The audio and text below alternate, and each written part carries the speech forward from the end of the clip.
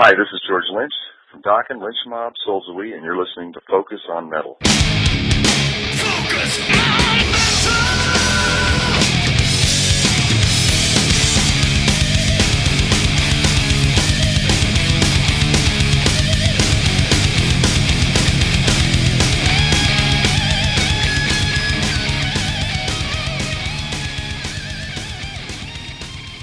Hey, Metalheads, Scott Thompson here, welcoming you to yet another week of Focus on Metal.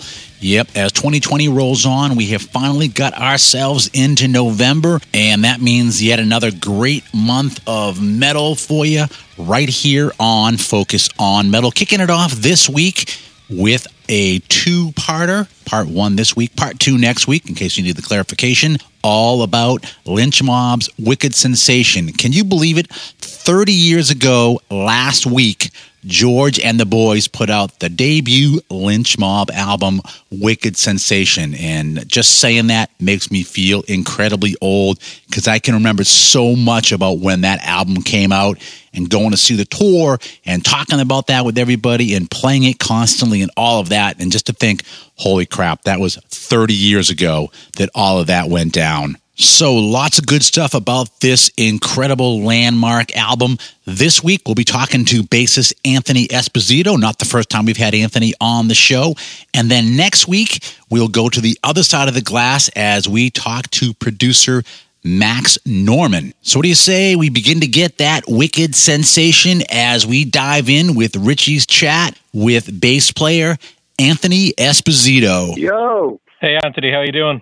I'm doing good. How are you? I'm good. How are you dealing with all this COVID stuff? You handling it okay? Yeah, there's not much I could do. We can't tour. So, I'm playing presently. I'm playing with Red Dragon Cartel with Jakey Lee. And we're just sitting around waiting until we get the green light to go back to work, Is Jake writing any new music, or what, do you not know? Well, I mean, he kind of wants to wait. We didn't really tour enough on Patina, and we think it's a really great record, and we want to work it a little bit more. So he thinks if we work on a new record, it's going to distract away from Patina and almost put it in the past, where he wants to go out and pretty much do another run on that record and promote it better. And then he said after that he'll consider what our options are for even doing a new record if he wants to or not. What about yourself? Are you doing any studio work to by the time? Occasionally. Sometimes I get like mixes I have to do for clients, and sometimes local bands will come in and record. But pretty much nobody's traveling to come to the studio, so it's all like smaller stuff. I'm mixing something right now with Gary Hulley. The great guitar player, blues guy, and I'm mixing one of his songs right now. Gary's up my way. I live in Lowell, Massachusetts, so Gary's the local guy up here. Yeah, he's a great player. Oh my God, what a talent! Yeah, I think he's working on Lita Ford's new record as well. Oh, really? Yeah, cool. I think he helped write the last one, and he's working on this one too. Mm-hmm. So the reason I have you on is Wicked Sensation is 30 years old next month. Now you're making me feel old.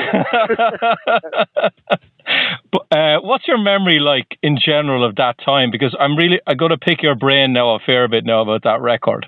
Sure. Yeah, I'm the one with the memory, so it's probably good that you hit me up. Okay. Right before the Wicked Sensation, what band were you in? I was bussing tables in New York City, and I had auditioned for a band on Atlantic, and they auditioned so many bass players that it was down between me and someone else. They chose someone else, but the publicist at Atlantic Records thought I was really good, and they helped me get a bunch of auditions at the time. So I flew out to the West Coast because I was born and raised in New York, and one of the auditions was Lynch Mob, and I chose that band for multiple reasons. The other bands were just like hired guns, being a touring musician, getting a salary.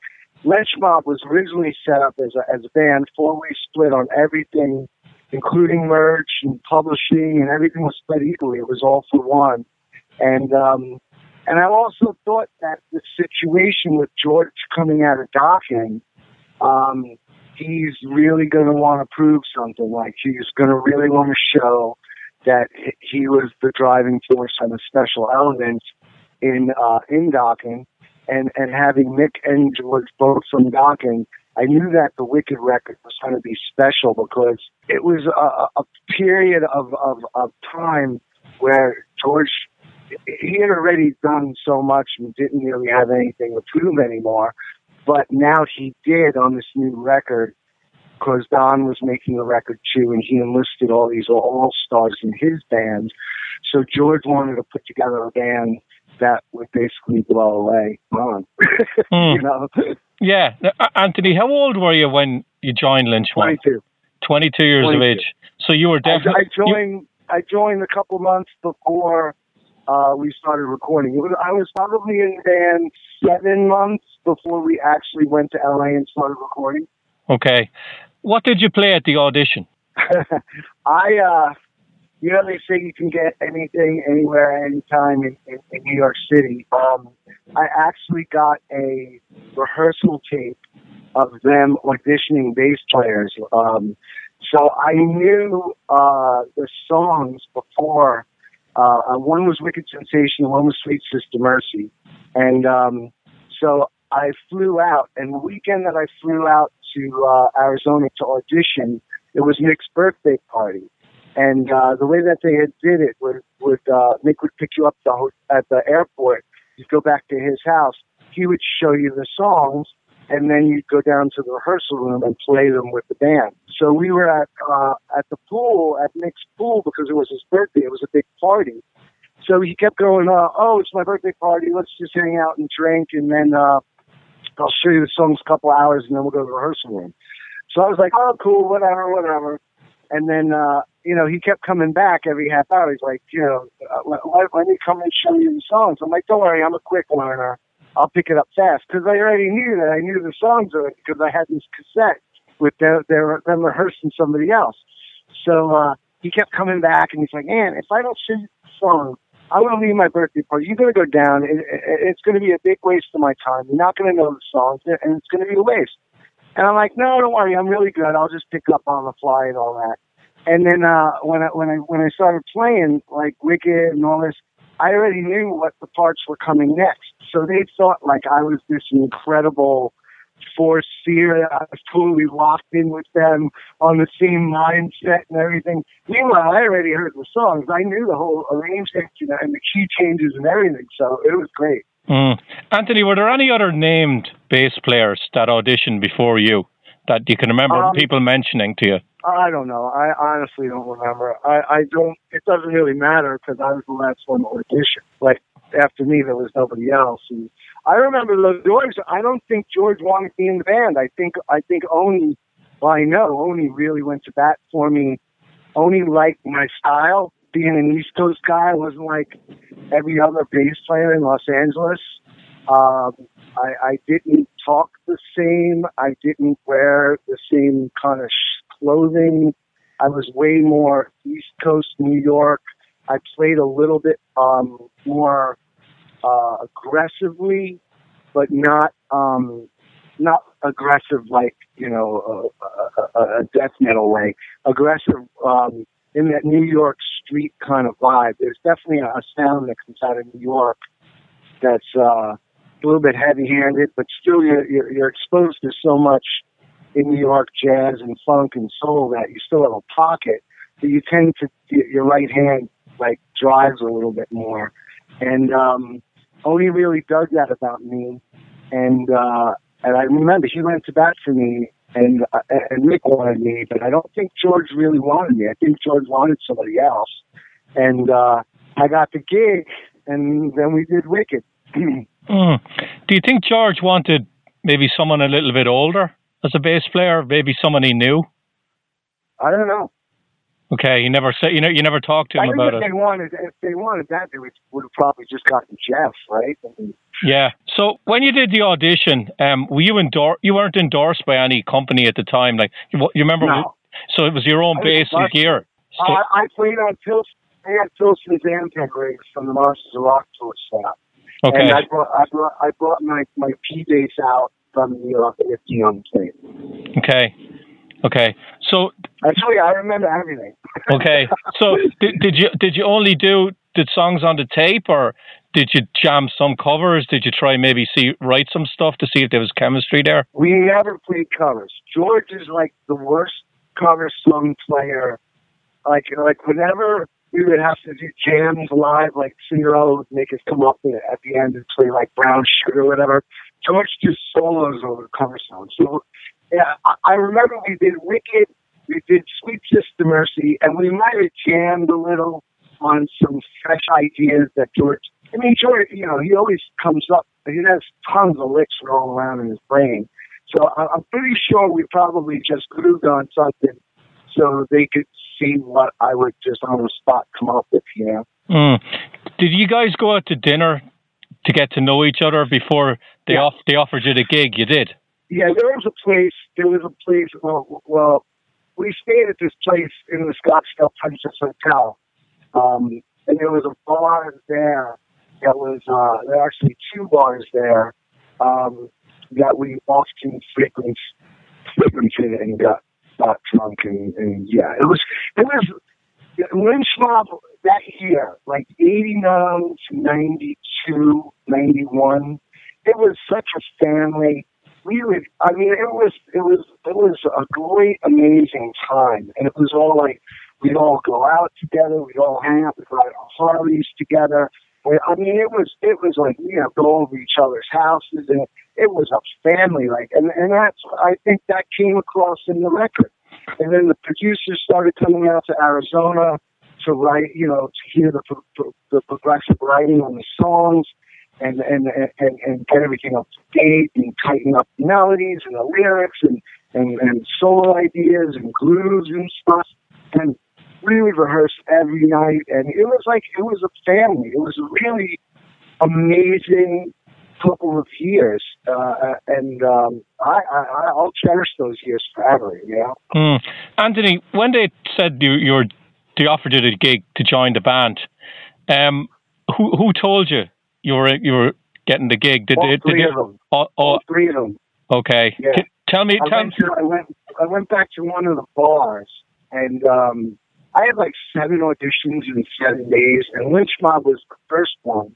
And then I flew to LA and I did a bunch more, and then I flew back. I had to fly back to Arizona for my connecting flight to go back to New York. And they pretty much pulled my luggage, pulled me off out of the airport. Like I was expecting a layover, and I just go on to New York. And I went back and at one of the hotels at the Scottsdale Princess, there was all this party and everything.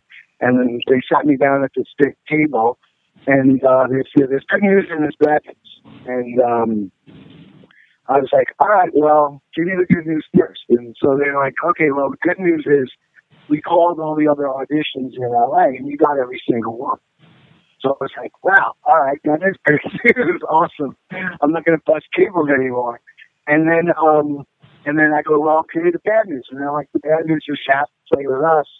We're offering you equal member status, and we really want you to be in the band and all that." And I was like, "All right, deal." I flew back to New York, packed all my stuff up to Phoenix. How unusual was it back then for new bands to have equal member status? Because you would have had Mick and George coming off Dokken. They would have been the named guys in the band. And here's you and Oni being offered equal member status in a band. Like, that had to be very unusual back then.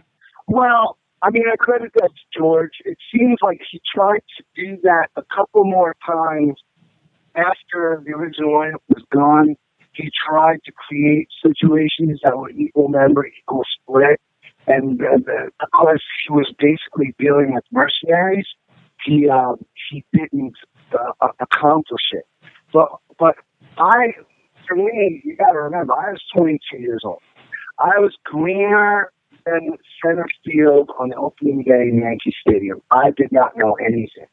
And I was just a kid, and I only had played with, like, local bands where everything was always equal.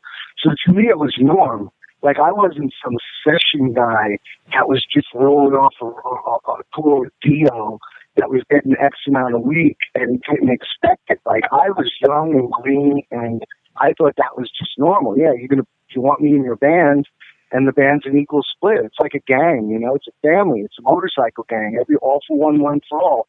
We're all going to make money, or nobody's going to make money. And we were like that. We did. Everybody had each other's backs, and it was a family. And but all that changed, you know. Over time, I found out things that were not, like, on paper it was a family and equal, but how it was going down was not really equal. Yeah, Anthony, I'm going to ask you about each of the guys in the band and tell me your first impressions of them. I'm going to start with George. Okay. My first impression was George was the thing that I loved most about him was his approach to guitar. And I'm talking, I don't know now, but back in 1989 when I met him, it was almost like a kid every day. It was like a kid when you're young and you lock yourself in your room and you just play and play and play, and you're discovering and you're finding out new stuff. You know, like his approach to that instrument at that time was like very like a young kid hungry to learn. He would get all these different pedals and gear and try out every preset, like and work on his tone every day. And it was like he was hungry to be better, like hungry, like it was awesome. Like it was like when everybody starts out, they get into a room with their friends, and it's like a discovery process of playing your instrument. And George had that. He was so into playing and creating and getting better, and I love that about him, you know. Mick was my closest friend at that time in the band. We lived close together. We would ride Harleys to and from rehearsal every night. And Mick was always the center of the party, the center of, like, he was the fun guy in the room that everyone always wanted to be around.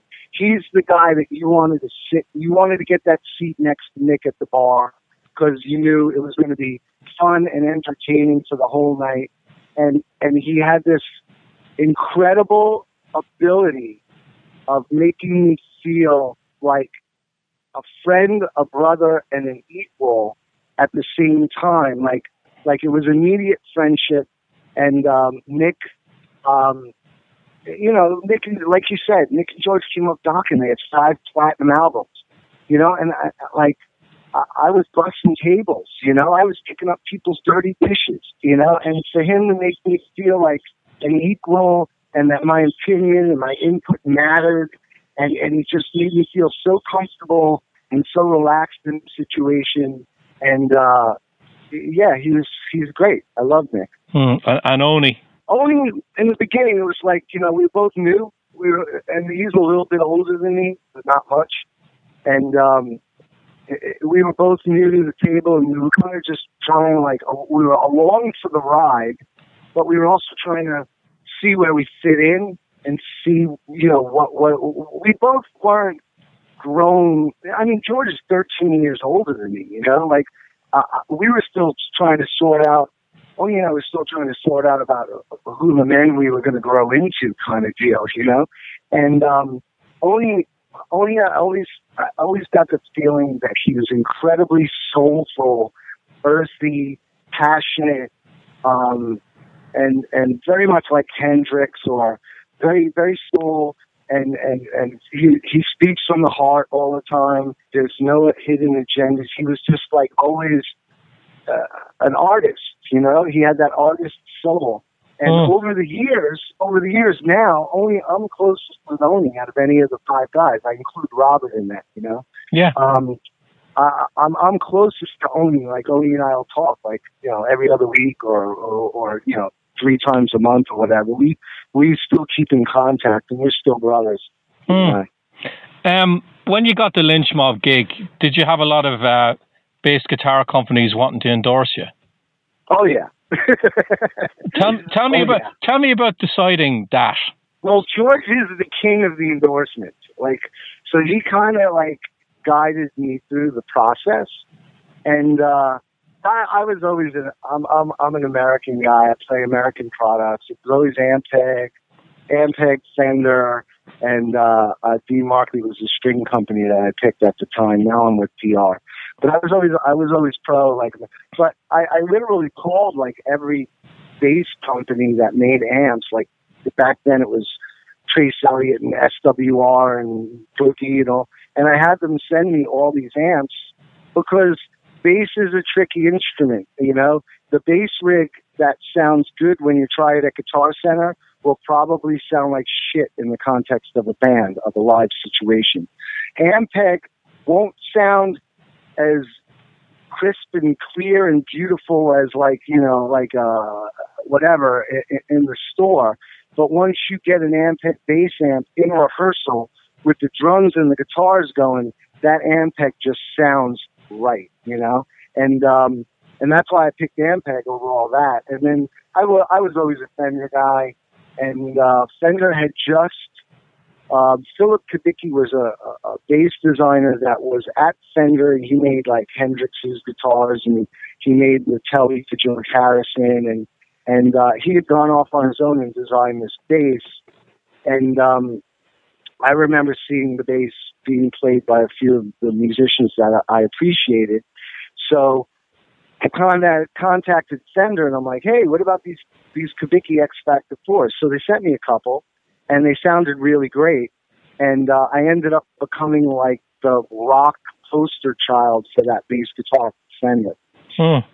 Now, after you joined the band, how much of the album had already been written? You told me you did 2 songs for the audition. How many of the other tracks were already written at that stage? Just the 2 songs? Yeah. Okay. And it wasn't even the 2 songs were written. They were more or less just scaled out. Okay. So tell me about writing the record then. Were the songs jammed with the 4 of you in the same room, or did you bring in ideas? Or you jammed them all? No. Well, I mean, come on, it's called Lynch Mob for a reason. Everything starts and ends with George's guitar licks. Oni had this beautiful talent of, while George was noodling for an hour, Oni would pull out that 5-second guitar lick and go, there, that's it. And then we'd kind of build around that.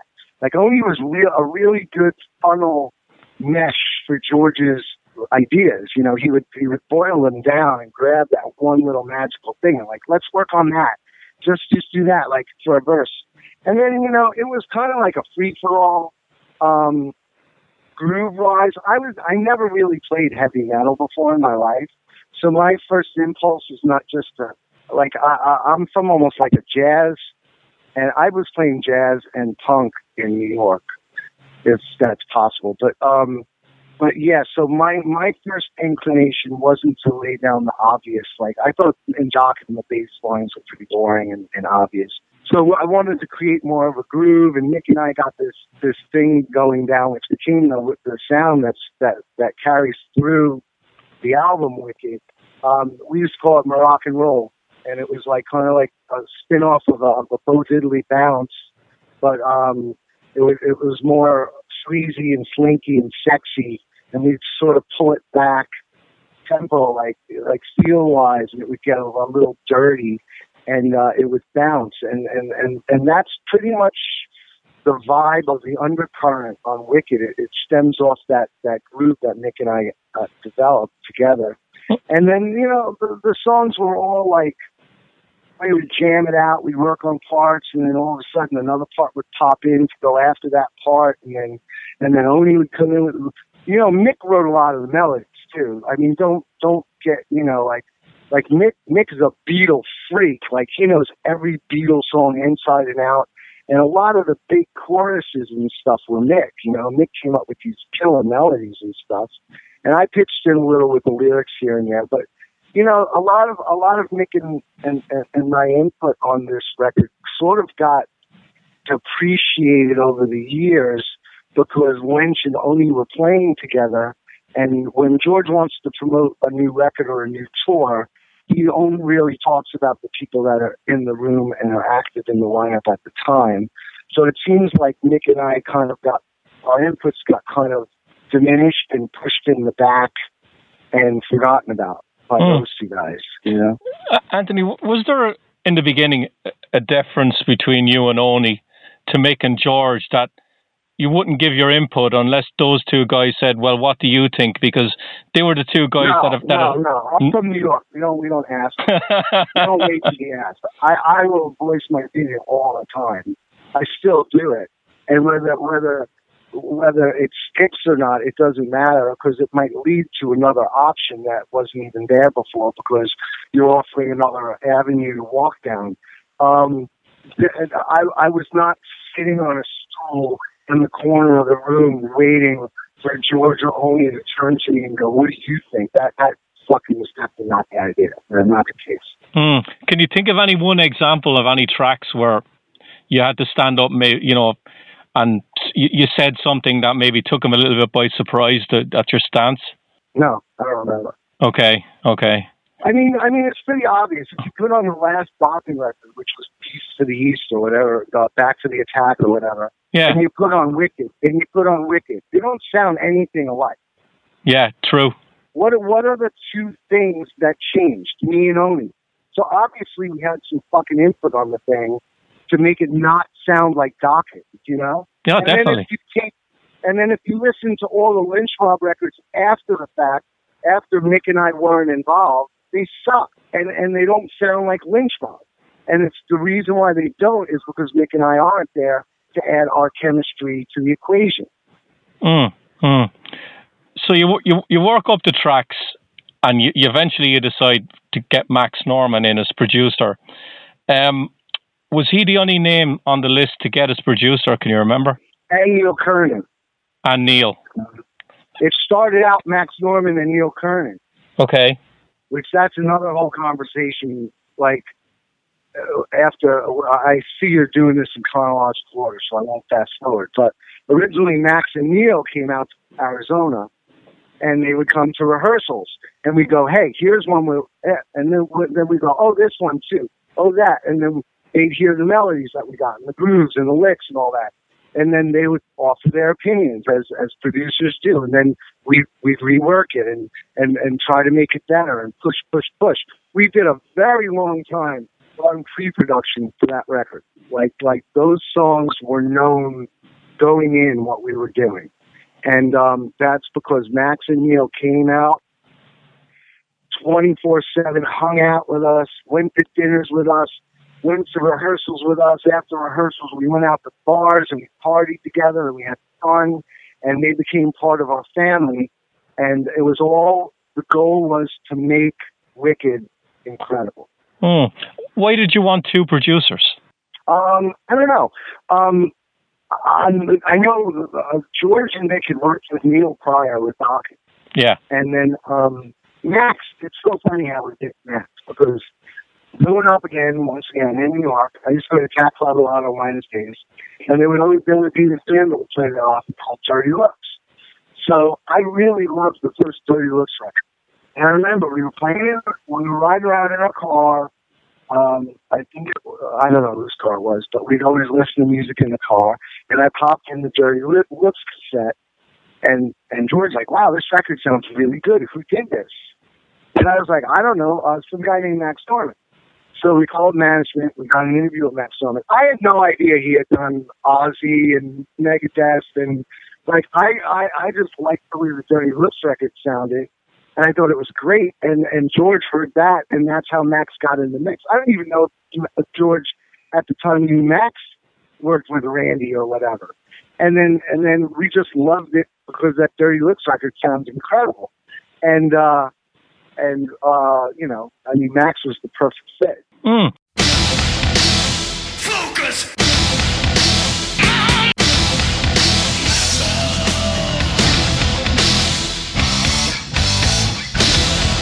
So you said you, Max, and Neil, you all worked on the songs. One of the questions that comes to me about all of that is, did Max and Neil have the same ideas for changing the songs, or did both of them have different ideas? Like, did that cause any friction there, that one guy'd want the song to go one way and the other guy'd want it to go another way? Honestly, I wasn't paying attention because, like I said, I was 22 years old. I had just gotten the biggest gig of my life. I had just gotten away from picking up dirty dishes, and now I'm sitting in rehearsals in front of a wall of Ampex, looking over to my left and seeing George Lynch and Mick Brown. So, like, I wasn't really concentrated on what the conversation was in the corner of the room. The only thing I was cared about is whether I thought the songs were cool or not. Mm-hmm. And when they weren't, I thought, open my mouth and add my input, because I didn't want it to be a hairspray, spandex, wrestling, sneaker-wearing metal band. Okay. So when you went in to record the album, Anthony, did you try and record it live, you, George, and Mick at the same time? We did. You did it all live? Get back to Max, okay? Yeah. Max, I love Max. I remember there's a couple of things I distinctively remember about Max with me, dealing with me as a younger player. Like, there was one rehearsal where we're jamming on a song, and Max goes, okay, let's do the first verse, time and a half, then let's do pre-chorus, then let's go back to a second verse that's only half as long, and then let's hit the chorus, do the chorus double. And I didn't remember his changing, and I fucked it up. And I remember Max turning to me. I'll never forget it. He turns to me and goes, Anthony, I don't have time for you to learn your instrument. And I was like, fuck. I'm in the big leagues now. I'm playing with the big boys. And I never fucked up again. I never fucked up again after he did that. And it was kind of like, the kid goofing around, and the mom going, Joe, you listen. And I was like, all right, I got it. And that was it. And that never happened again. I made sure of it. And then when we went in to do Wicked, there's a thing, the more you record as a musician, the more microscopic and in-depth your hearing gets, especially when you're laying down bass to drums. There's that kick drum and that snare and how it locks with the right hand of the bass guitar. I was new. I was green. I was fucking kid. I could not hear the difference between being a smidgen hair off the kick drum or right on it. And we're recording in Goodnight LA, in the Valley, in LA. He had any bass player he wanted to, and about 10 seconds could have picked up the phone and had any session guy in there and replaced the kid, Mm-hmm. And Max stood with me and taught me how to listen. I mean, it took me probably 10 or 12 days to do bass on Wicked. And when I was done with the process of Max teaching me and shining the light on this dark gray corner that I had no idea even existed, when that period was over, he made me a better player and he taught me how to listen. When we went in to do the second Lynch Mob record, I did all bass in a day and a half. Wow. because of Max. He could have easily replaced me and he didn't. He stood there and worked with me. Anthony, was there any one track that was really difficult to nail down on Wicked? No, they're all the same. Okay. They were all. Yeah, so we set up live, which, now I'm a producer and an engineer, and I own my own recording studio. And, we want that live magic. We want that feel, blah, blah, blah. And we set up with a whole stage. And, we recorded it in the same record where Metallica came in right after we were done and did Blackout. So that big room that they have all divided up, like Nothing Else Matters video, whatever, that was where we were cutting. So we built this massive stage in there with a full monitor rig and PA and a drumizer. It looked like we were playing a gig. And we went, and it sounded god-awful. Like, it was like the... And, even if you do cut it live, you always go back and replace shit and punch shit. and whatever. And so we ended up trying to do it live because we were all playing when Nick was laying the drums down, and then we went back like everybody else does and replaced the bass and did guitars. But I guess we kind of had a attempt at exercising futility and go through the process of at least setting everything up and jamming it and going, this ain't the way to do it. Yeah, because I've spoken to a few producers and they all tell me that all the bands want to record live, but not all of them are able to do it because some of them aren't good enough as players to do it. No, it's not even that. I mean, it's not, there's a difference between playing a live performance in front of people and capturing that moment and, pre-YouTube, camera phone. That moment live was in that moment, at that venue, at that time, and it was gone as soon as it happened. Mm-hmm. In the studio, you're creating something that hopefully will be timeless and last an eternity. And yes, you are taking a picture, a snapshot of a band of four guys at that period in time, but it has to be, you're creating something that will last an eternity.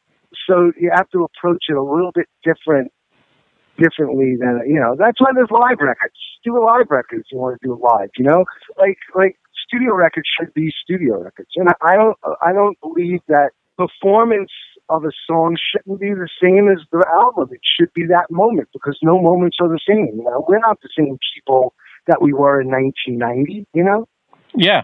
Now, there's 12 songs on the album. Do you remember, did you write more than that? I think we had ideas floating around, but pretty quickly we narrowed it down to the 12, and we really focused on the 12. Okay. And were you involved at all in the mixes of the album? Like, did Max want your input on it at all when he was mixing it? We would go.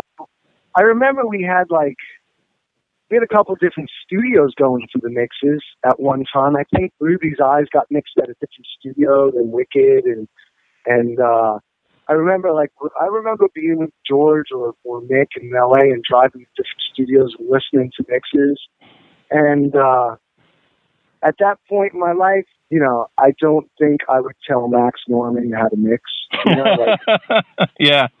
I think that's pretty fucking ballsy and stupid when you're dealing with that kind of caliber of a producer and an engineer for some 22-year-old kid to go, no, the bass needs to be louder. That's stupidity. But I'd walk in and go, wow, that sounds great. Oh my God, the president. Yeah, it's great. Oh, the vocal sounds right up front. I got it. Plus that record is, it's like, there were no problems mixing that record. That record was just, it was automatic. It was great. Can you remember, Anthony, what the budget was on that album? The budget? Yeah, to make it. Any ideas? Well, I think we had $1 million to spend on it. Wow. But I think we only spent like $700,000. All I know is we'll never recoup. That record will owe money to Elektra till, our great grandchildren. When I heard this record for the first time, I thought the sound of it was absolutely amazing. I thought the thing just flew out of the speakers at you. It was heavy, but you could hear every instrument on it. And have you interviewed Max about it? I've tried to get in touch with Max once or twice. I'll give you his cell number. Yeah, because he did Rust in Peace and he did Death Angel around this time as well. And yeah, you know what he said? I talk to Max all the time. In fact, I got Max to mix Patina, the last record I did with Red Dragon with Jake. Yeah, that's right. So we got Max. I'm really close with Max. I still keep in contact with him. I love him to death. And he says that more people ask him about Wicked than ask him about like Blizzard of Oz or Diary of a Madman. He's like, it's amazing. And he said he was up for Pantera, Cowboys from Hell, and he to produce them, and he passed up Pantera to do Wicked. And he goes, well, kind of kicked myself in the ass for that one, but it all turned out.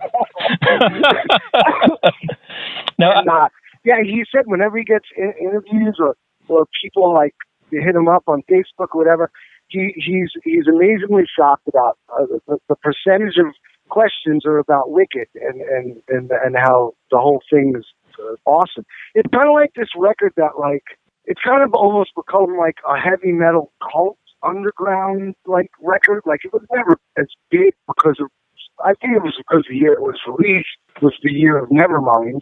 But it's kind of heralded in an undercurrent and has all this credibility and respect. It got a lot of underground notoriety. You know?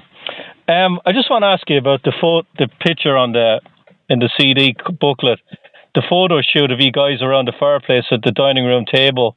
Do you have any memories of that? Oh yeah, definitely.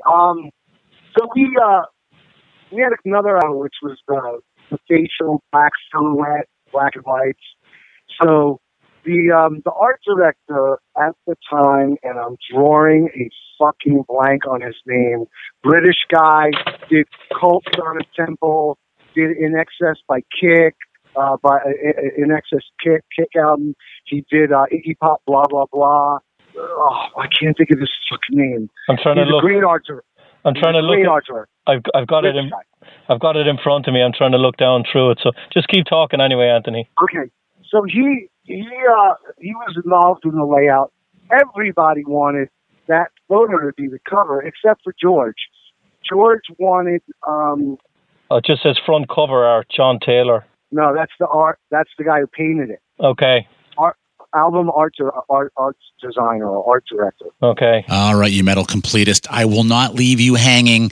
The guy they're talking about is Nick Egan. Definitely done a ton of work with albums and videos and all kinds of stuff. But I just saw him in a Clash documentary, so I guess he worked with the Clash too. Great British guy, great fucking talent. But he did Sonic Temple, to me, is one of the greatest rock albums covers ever. But anyway, so it was his idea. Susie Randall was a big porn photographer.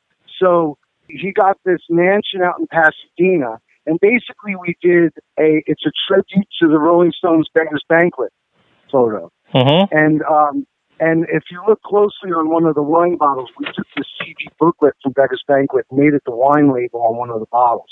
And it was just this, like, Susie Randall she's a big porn photographer.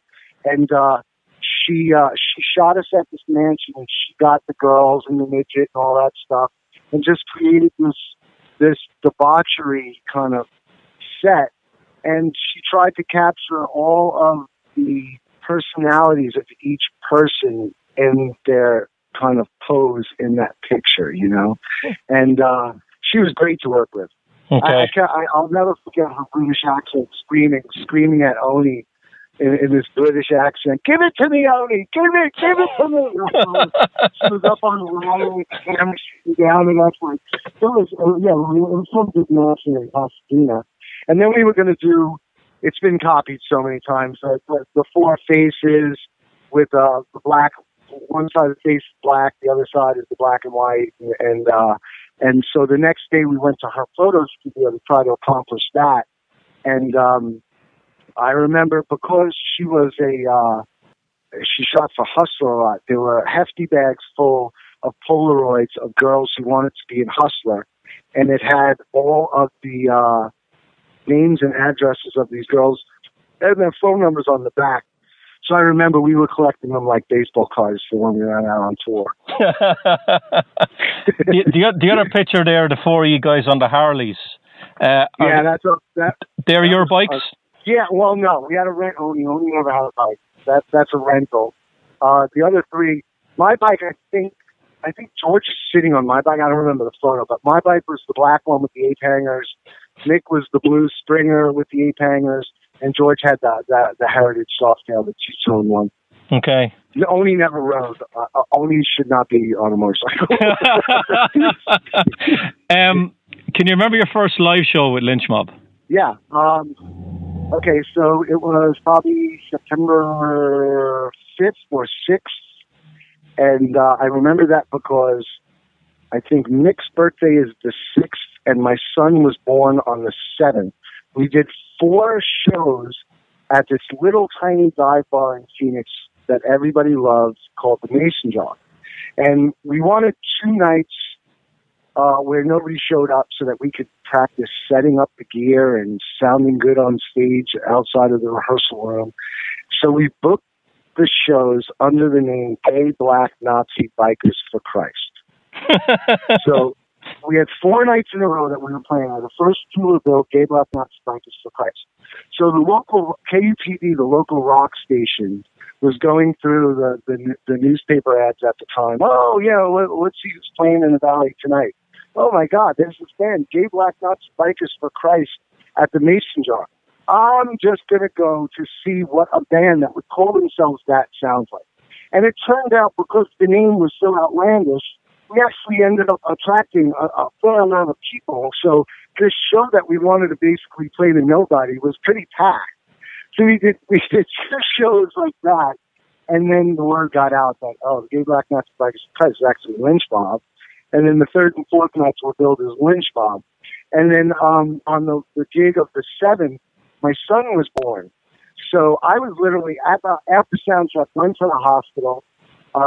My ex-wife gave birth. I cut the cord, went back, did the gig, and then a bunch of us went back to the hospital after the gig and just brought the party to my ex-wife's room, and that's how we celebrated it. But I think Mick's birthday was like the day before or the day after, so it was a crazy 4 days. Awesome. Did you play any Dokken songs when you went out for Lynch Mob? Okay. Because out of the gate we were a headliner, like not a headliner in arenas, but whenever we did large clubs, we were the headliners, so we had to do 2 hours of material. Well, we only had the Wicked album, so we had to do Mr. Scary and Kiss Death, and It's Not Love. We were throwing in songs that felt like Lynch Mob, like we did Tooth and Nail, we did Kiss Death, we did Mr. Scary. Songs that kind of were a little bit more closer to the Lynch Mob sound that Dokken had done, Now, was one of the first tours on that the one you did in Europe with Queensryche? Yeah, it was awesome. Loved it. Yeah. Did you get on well with the Queensryche guys? Oh, I love those guys. I got along, bass player to bass player, I got along great with Eddie. They're all great guys. They tend to be a bit more cerebral than we are. We partied. They didn't, I remember I had Reb Beach on the show a few years ago, and I remember asking him, because he was in Dokken in the late 90s on Erase the Slate, and I said, how wild is Mick Brown? And he said, Mick Brown is wild. Reb said, I thought I could drink, and then I went out drinking with Mick. I remember one time we did this show in Florida. It was called Livestock, and it was on a field in the middle of Zephyr Hills, Florida, where they would basically push the cows off the field, construct this massive stage. It was probably 85,000 people, and we were on 7th right before the headliner, and the headliner was Lynyrd Skynyrd. And we were at the hotel, the same hotel as Skynyrd. And Skynyrd had this thing, it was a combination thing. I forget what they called it, but it was like a shot of whiskey, a line of Coke, drag off a joint, a beer. It was all this combo. You had a Skynyrd and sit at this chair, and it was almost like a semicircle in front of you, and there was an order that you had to do them or whatever. And I remember, Mick just not wanting to get up from the chair. He just kept doing it. We're like, we want to do that. We want to try, And Mick was always the life of the party.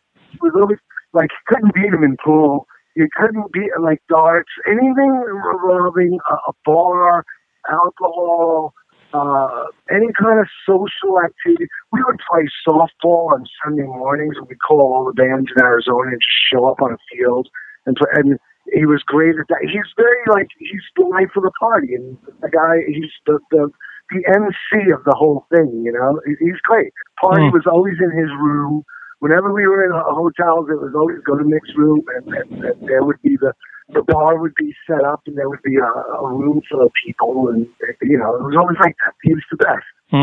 Anthony, how good a drummer is Mick? Because I think awesome. I think a lot of people. He's the most underrated drummer. I don't understand why he's not in the conversation with like all these other great drummers. You got to realize one thing: when you play with a Guitar Hero, you really. And I mean, I've done it a lot in my career where I've played with Guitar Heroes. And the way that I played with Jake is different than the way I played with George or the way I played with Ace or any of the other ones. It's like he's played with George for so much of his career. When you play with George, somebody like that has his playing style, they kind of give you many opportunities to shine as a drummer or a bass player. You're basically there, and your job is to hold it down and groove as tight and as powerful as you can so that George can explode on top of it.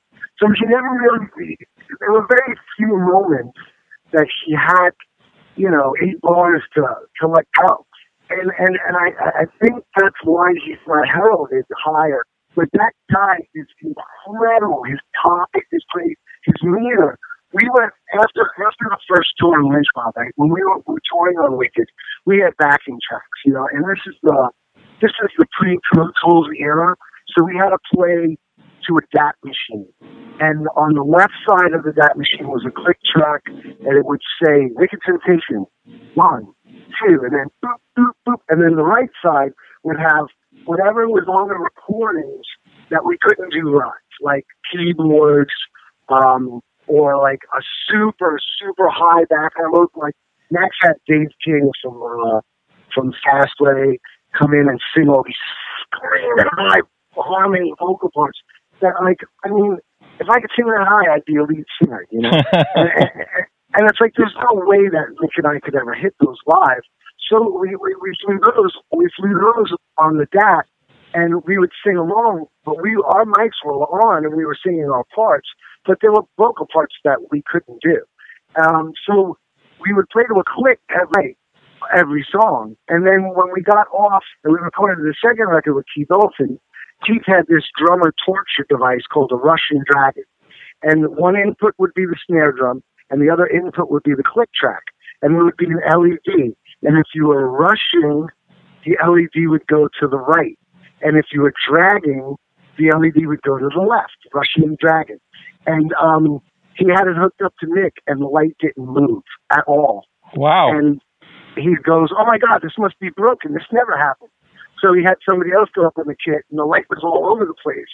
And it's just, Mick is so fucking good, and he doesn't get any, no credibility or kudos or anything, Now, I can't let you go without asking you about the reimagined version that George just released a couple of months ago.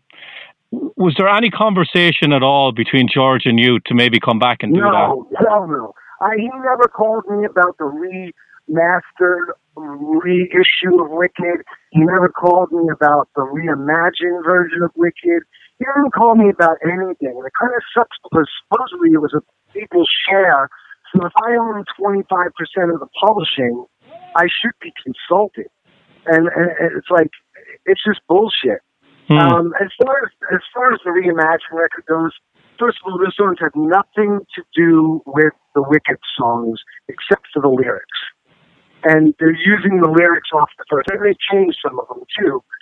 So in some cases, not even that. But I think if you judge it as a record, not as a reimagined version of a great record, just judge it as a record, forget the words, and just listen to it musically and melody, I think it's a mediocre record. And as it stands on its own, I think it's a mediocre record. And then if you try to compare it to Wicked, I think that's kind of a joke. Now, the other thing is that George has retired the name Lynch Mob. Do you ever recall George saying that he was uncomfortable with the name of the band in all the time you were with him? As I said, the first 2 gigs we ever did as Lynch Mob were called Gay Black Nazi Bikers for Christ. If that wasn't an issue, why would Lynch Mob be? Yeah. And then secondly, I remember he was like, oh, Vernon Reid's on ESP guitars, and he's making and this was like when Wicked was coming out. Oh, Vernon Reid's making this big stink. He doesn't want to play ESPs if I call the band Lynch Mob. And then we ended up using the name Lynch Mob anyway, and Vernon Reid left ESP guitars. And then it was like, you got to realize, here's the deal. I don't think there's money in the name, okay? Like, if Jake went out and called Red Dragon Cartel Badlands, even though she's the only guy in the band from Badlands, the guarantees per show would probably be 3 or 4 times higher. So the name on the marquee value of the name of a band is worth money. Even though it's only one original member or 2, it's still worth money. Like, you put Foreigner up on the marquee, none of the Foreigner guys are in it anymore, and they still get paid a lot of money because Foreigner's up on the marquee. Mm-hmm. So for him to change, and George is money-driven, for him to change the name of the band, it's got to be something else because he's going to lose money not being able to throw Lynch Mob up on the marquee. So he did an interview a year ago. I don't know. He did Sturgis for 6 days or whatever, and he really bagged on the crowd and as Trumpers and I read it on Blabbermouth. It was like he really degraded his fan base basically, and I think he changed the name more for fear of being considered a hypocrite for saying what he said in that interview about the Sturgis crowd and the Trumpers. And if he didn't change the name, he would look like a hypocrite. So he sort of painted himself into a corner. I know you have no contact really with George, and you do have contact with Oni, but do you have any contact at all with Mick? I think I spoke to Mick like last year. I mean, it's not that I don't talk to him. It's just, okay, I guess occasionally I'll just be like, I think when I played Phoenix, I think I called him when I played Phoenix. Okay. I played Phoenix with Jake last year. I called him. I'm like, hey, I'm in your town. You coming? And he was out. He was still playing at that point. I think he was out with New Jersey or something. Final question. Do you have a favorite song from Wicked Sensation? Probably 4 million years. Okay. Right near the end. Yeah. Yeah, I love the middle breakdown. I love when we go into that mid-tempo breakdown and George solos. It's open. I think, honestly, Wicked Sensation is the best record George ever did. I think the solos on Wicked Sensation are fucking incredible. And I think, to me, it was always, George was like Mike Tyson or like a great fighter. Like the way that he ends the solos on Wicked, it's almost like that knockout punch. Like he caps the solo off on all those solos on that record, like a flurry, and he just pops you in the jaw and knocks you out, And I honestly think, like, some people say Under Lock and Key is his best record that he ever played on, or Tooth and Nail, or whatever. I honestly think that his work on Wicked, his guitar work, is incredible. The tone, him and Max, I guess, worked really well together. Or I wasn't in the room when those guys were working, so. But yeah, I just think that it's the best record George ever did. Well, Anthony, thanks for your time. It's been a pleasure talking to you again. Thank you. Thanks for caring. Yeah, I'm going to text you Max's number. Yeah, I actually interviewed you to promote the Patina record. Oh, I knew your voice sounded familiar. I knew, and I was like, don't be stupid just because he has an Irish accent to say, wow, you sound familiar. But you did sound familiar. Okay. But, yeah, I love Wicked. And Patina, too. I love Patina's a grower, It's brilliant. The more you listen to it, the better Patina gets. It is. It's a super record. One of the things I remember asking you about that record was Max's mix on it, because I even said it to you in the interview that Max's mix on Patina is different to Wicked, but the two of them sound awesome.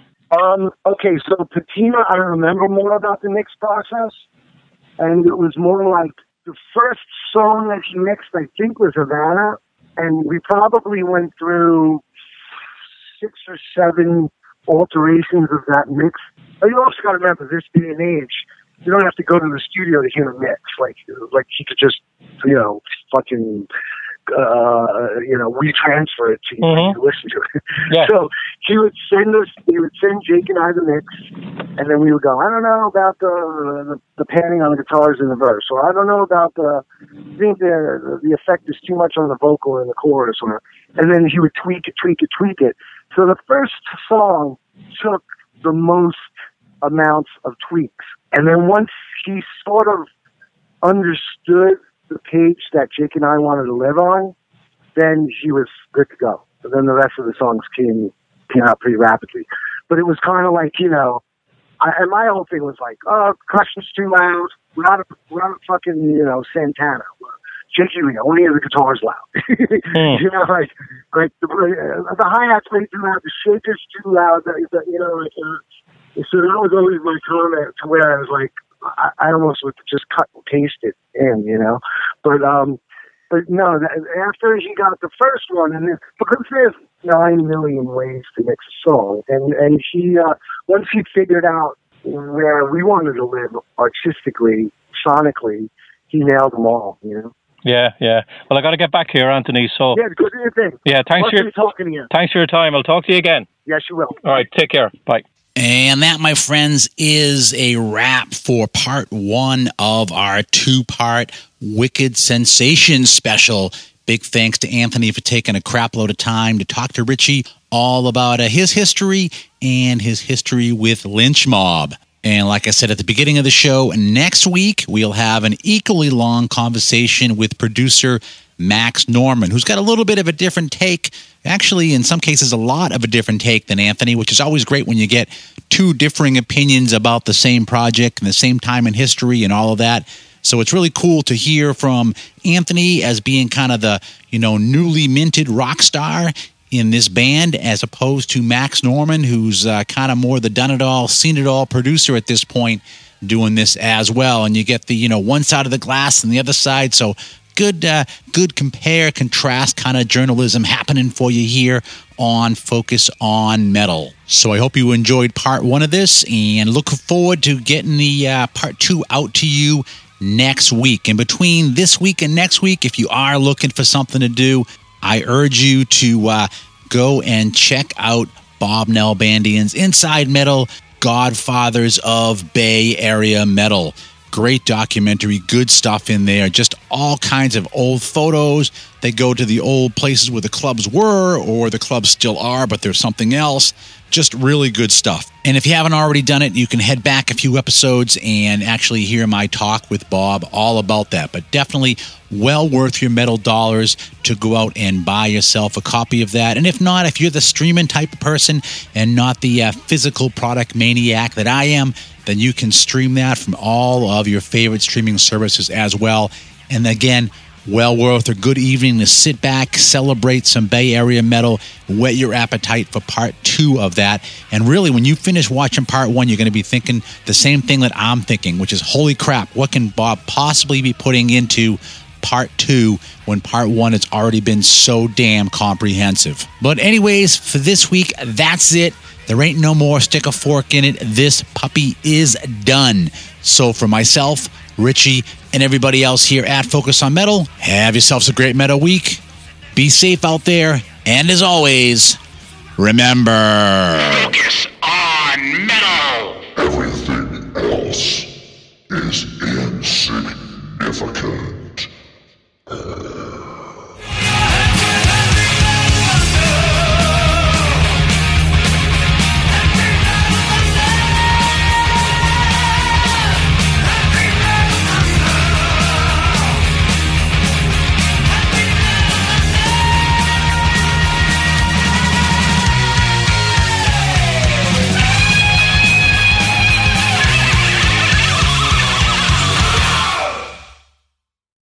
You're still here? It's over. Go home.